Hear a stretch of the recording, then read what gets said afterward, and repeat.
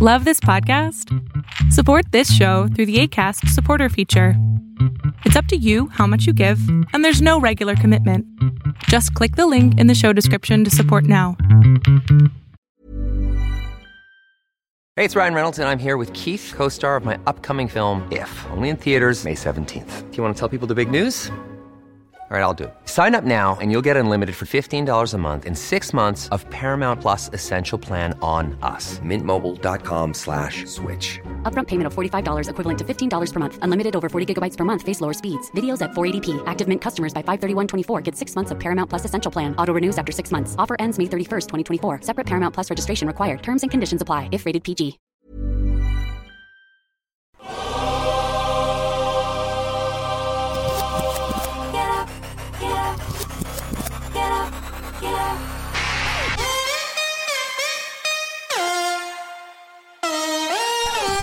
Welcome to On the Ball with Rick Bucher. Here's your host. Let's send it over to Rick Bucher. Rick Bucher.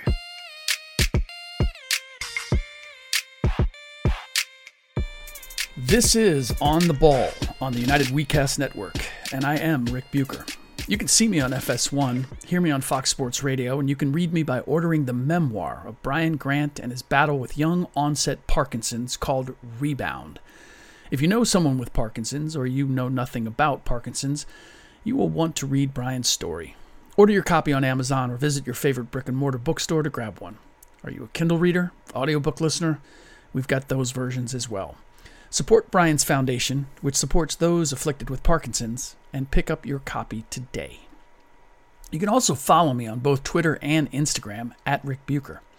I'm a lot of places, but there's only one place you can hear me talking about story angles and perspectives that you are not likely to find anywhere else, primarily but not exclusively involving the NBA, and that is here.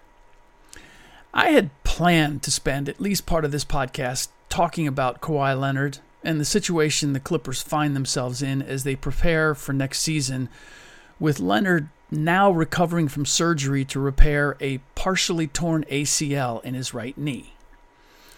I'm still planning to spend a good deal of time on that subject, but there are going to be several additional layers to the conversation after my long phone conversation with an Eastern Conference GM earlier today, in which we talked in part about Leonard, the knee injury, and what to expect from him going forward. I also want to get to Chris Middleton and all the noise about who he compares to and where he stands in the Bucks hierarchy of players before we call this episode a wrap. My original reason for feeling Kawhi deserved discussion arose from a topic we discussed on FS1's Speak for Yourself this week. The topic was, in light of Leonard's injury, has the Clippers' championship window closed? I said, rather forcefully, that I thought it had just opened. TV having its limitations, and Emmanuel Acho vehemently taking the other side and saying it was definitely closed, required me to paint an unmitigatedly rosy picture of where the Clippers are. I still believe their chance of winning a championship is as good right now as it was several weeks ago before Kawhi sustained his injury in Game 4 of the Clippers' semifinal series with the Utah Jazz. And at that time, I thought that they would meet the Bucks in the finals and come away with their first championship. But there are some hoops to jump through or hurdles to clear for them to actually make that a reality. One of them, obviously, is figuring out what to do contractually with Kawhi should he choose to opt out of his current deal and technically make himself a free agent. I say technically because this is where the knee injury pays a dividend for the Clippers after robbing them of a chance to potentially win a title this year. And as I said, I do believe if fully healthy, they would have been too much for both the Suns and Bucks. And by fully healthy, I mean that neither Kawhi nor Ivica Zubac had been injured. I'm not counting Serge Ibaka as part of the equation, though if he had been healthy, it would have been, without question, the Clippers winning the championship. They would have been able to check every single box in terms of what they needed. But it became pretty clear that Ibaka was not going to be a factor in the postseason, even before he elected to have surgery. And quick aside on that, I'm hearing that Serge was not happy when Zubac replaced him in the starting lineup, and it may have affected how hard he worked to get himself where he might be able to play, either without surgery or before getting surgery. Now, for the most part, I've known Ibaka to be a great teammate. I'm going to talk a little bit more about that in terms of his place with the Clippers. But I also know that players, their pride can get in the way. My feeling, though, is it's better that he was put on the shelf if he was indeed feeling that way, because the hallmark of this Clippers team, and one of the biggest reasons I believe their best days are still ahead of them, was the chemistry they demonstrated this season. They could not have been more different than last year's squad, as we found out in the bubble. Didn't quite see it before then, and I'll admit I'm as guilty as anyone for not having seen it. And looking back, the signs were there. I was in the Clippers locker room quite a few times during the pre-bubble season. And now that I think about it, there was something off about the vibe.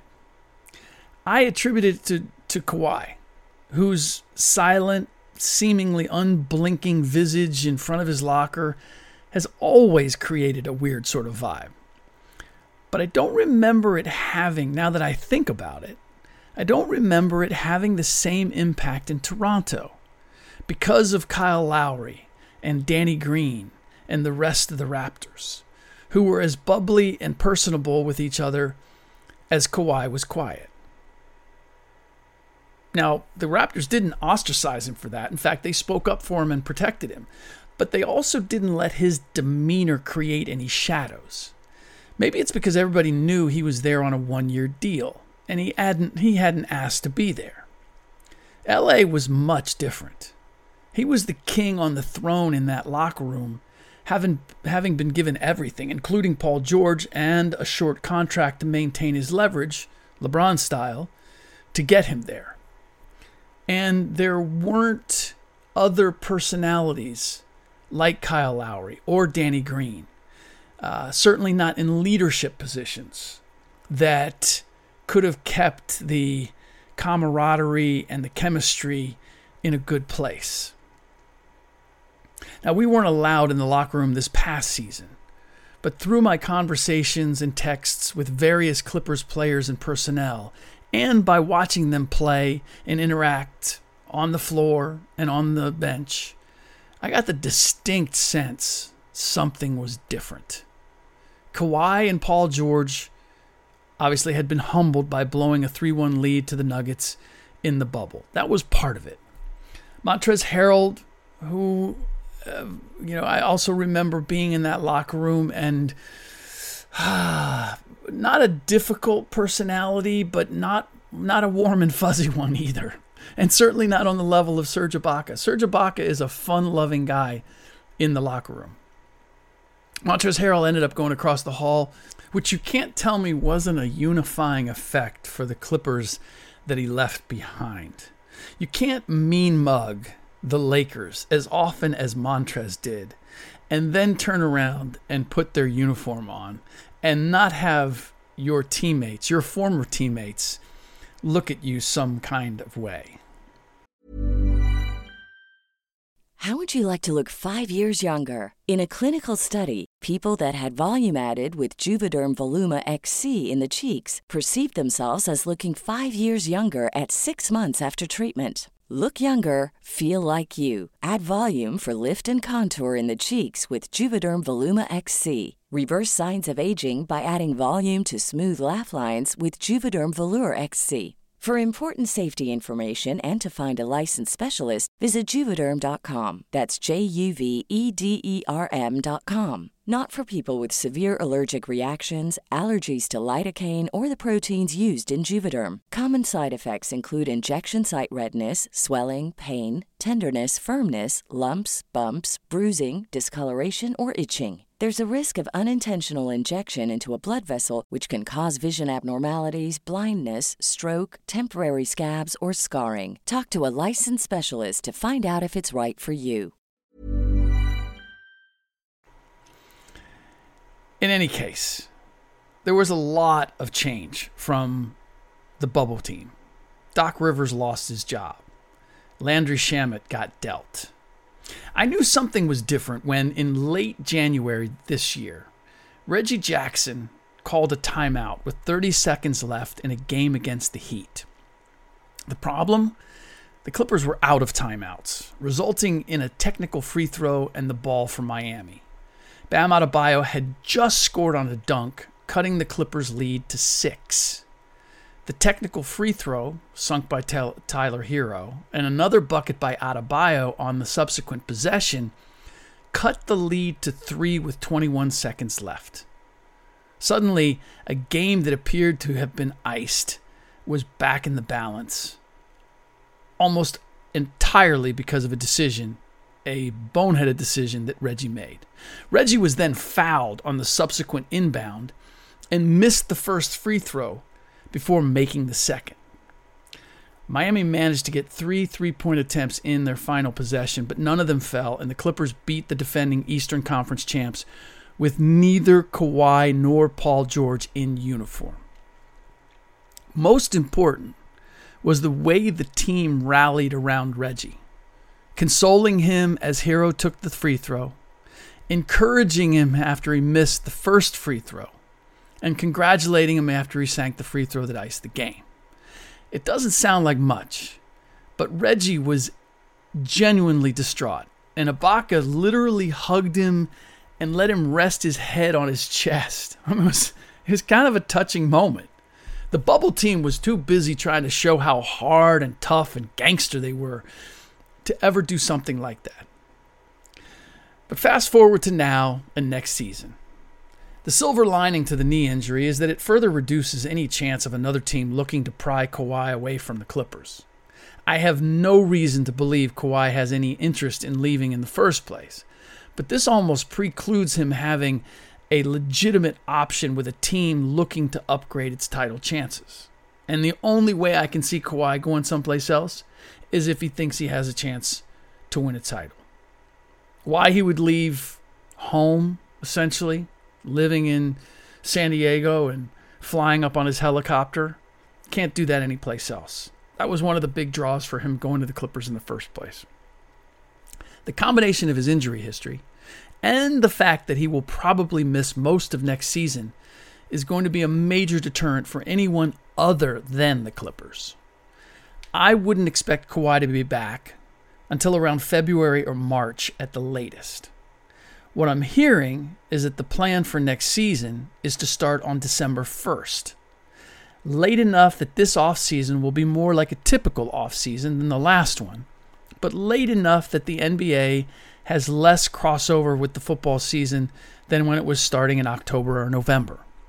I get the sense the Board of Governors and Commissioner Adam Silver believe they found their sweet spot.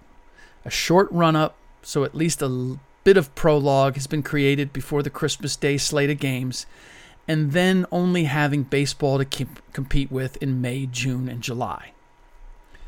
Kawhi returning in late February, early March, gives him roughly 2 months to get up to speed for the playoffs. If you watch the Clippers this regular season, you'll know they were more than capable of winning on any given night when they had to play with only one of their 2 main stars. And watching them in the playoffs close out the Jazz and take the Suns to 6 games, all without Kawhi, is only further proof that the current roster is more than good enough to keep them out of any play-in scenarios to make the playoffs next season. It does require, of course, re-signing Jackson and Nicholas Batum, both of whom were instrumental in both the Clippers' postseason success without Kawhi and their improved chemistry. I know some have speculated that Reggie may be too expensive for the Clippers to be able to retain, but I don't expect the market to be as robust for Reggie as some think. The feeling around the league is that he was on his best behavior this year because he was a pending free agent, not because he's no longer the sometimes erratic, high-strung personality he proved to be in Oklahoma City and Detroit. The conversation with the aforementioned GM was about two aspects of Kawhi's knee injury. One, how the Clippers left it as a mystery for as long as they did. And two, what kind of player we should expect him to be when he returns. The mystery part, the GM and I agreed, was probably some shady gamesmanship, leaving both the Jazz and Suns wondering and possibly preparing for the potential of Kawhi suddenly being back in uniform. For all the measures that the league has taken about accurate injury reports, I'm surprised there wasn't more blowback on how vague the Clippers kept Kawhi's status, especially in hindsight, knowing now what he supposedly was dealing with.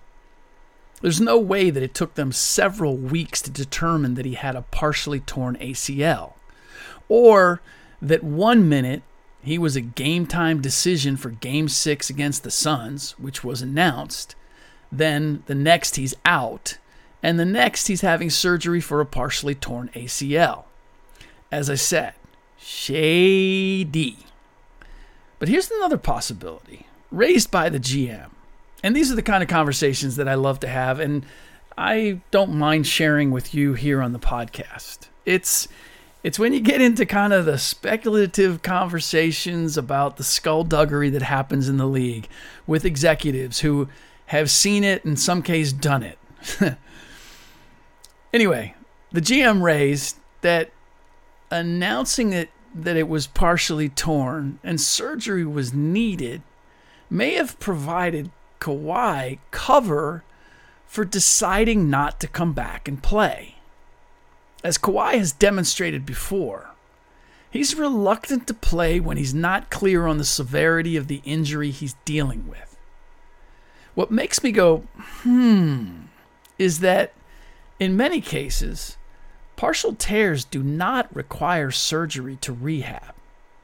Now, we obviously don't know the severity of Kawhi's tear, other than it wasn't a complete tear, which would demand surgery. But it's yet another case of creating uncertainty and questions if Kawhi was out by necessity or due to caution. And again, that's where his history just comes back to haunt him. If we wouldn't have gone through the whole harangue in San Antonio that led to him being traded to Toronto, then I don't know that it would be speculated the way it is, at least by this particular GM. All that aside, there are players I'd worry about as far as how effective they'll be returning from an ACL injury. Kawhi is not one of them. Everybody likes to point out that he is the poster boy for load management, but he played 52 out of 71 games this year, largely because of a sore right foot, not load management, not because of issues with the quadricep tendon knee issue that was a factor in San Antonio and that he then load managed in Toronto. A sore foot is also not an injury that makes me question a player's longevity. What the players missed not having him against the Suns is his mid-range game, along with his stout defense and rebounding. I don't expect that any agility or explosiveness he might lose while he learns to trust his right knee again will affect that part of his game. His strength and ability to play angles is what makes him so effective in that mid-range. It's possible he won't be quite the same defender, but PG, Paul George, demonstrated he's more than capable of playing the defensive stopper role on the perimeter. Again, the evolution of the team without Kawhi this coming season actually could be a positive. They were not at their best when he dominated the ball and tried to live up to the billing as the guy who would lift the Clippers to their first championship. He's better as a talented part of the collective. And now, under the current circumstances, he won't have a choice. The conversation about Chris Middleton and who he is merits more time than I have left. So I just want to touch on this for now. It's time to retire the whole Batman-Robin construct when it comes to talking about the top players and their given roles on any given team. If we want to be completely honest, Robin wasn't much of a superhero in the first place. If I'm not mistaken, he was essentially written out of the Batman versus Superman movies. It might not be necessary to move on from it if it weren't being beaten to death, amusingly enough, by former players in the media who once upon a time took issue with the media trying to pigeonhole players into such constructs as Batman or the Alpha Dog or some other formula that discounted the importance of the overall team. But it's also way too simplistic, the Batman-Robin construct that is, for the way teams are built today, because the hierarchies are more muddled than ever, with roles being more interchangeable than ever. We've got point guards who are actually scoring guards, and we've got power forwards who are actually point forwards, and we've got stretch fives, and it's just a different game than when it was you could define clearly not only what a point guard was and a shooting guard and a small forward and a power forward and a center, but what their roles were as a result of playing that position. It doesn't fit that neatly anymore. The tag of being a team's Batman versus being its Robin once meant that that player was essentially the leader of the team, not just the star who responded when the bat signal went up as an alert that his help was needed to rescue someone, in this case, a victory. Let me just put it this way for now.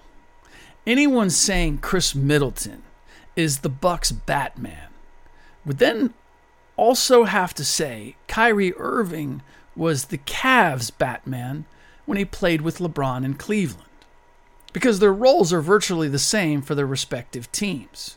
Go get me a bucket when I need one at the end of the game.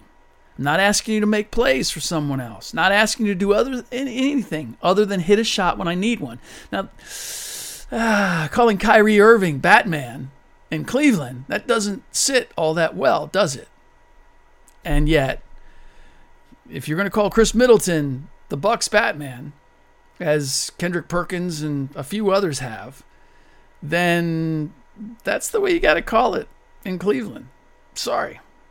It would mean Brandon Ingram is Batman over Zion Williamson in New Orleans, and that doesn't sound right either.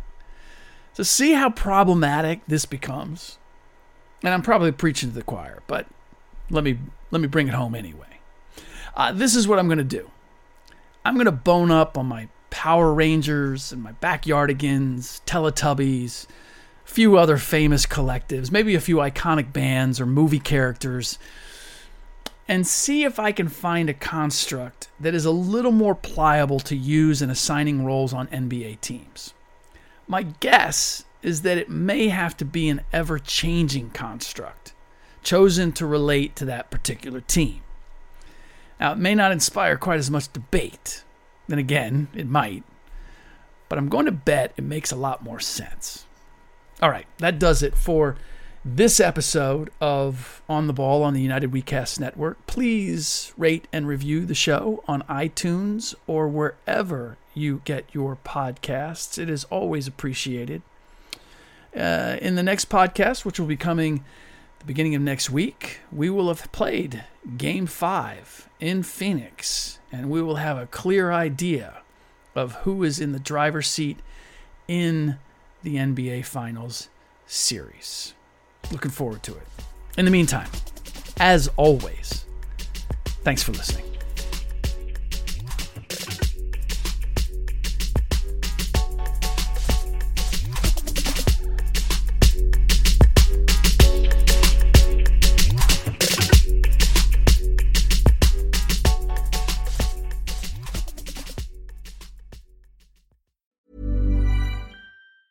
Planning for your next trip?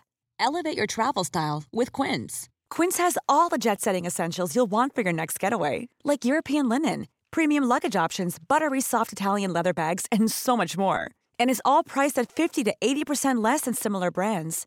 Plus, Quince only works with factories that use safe and ethical manufacturing practices. Pack your bags with high-quality essentials you'll be wearing for vacations to come with Quince. Go to quince.com/pack for free shipping and 365-day returns.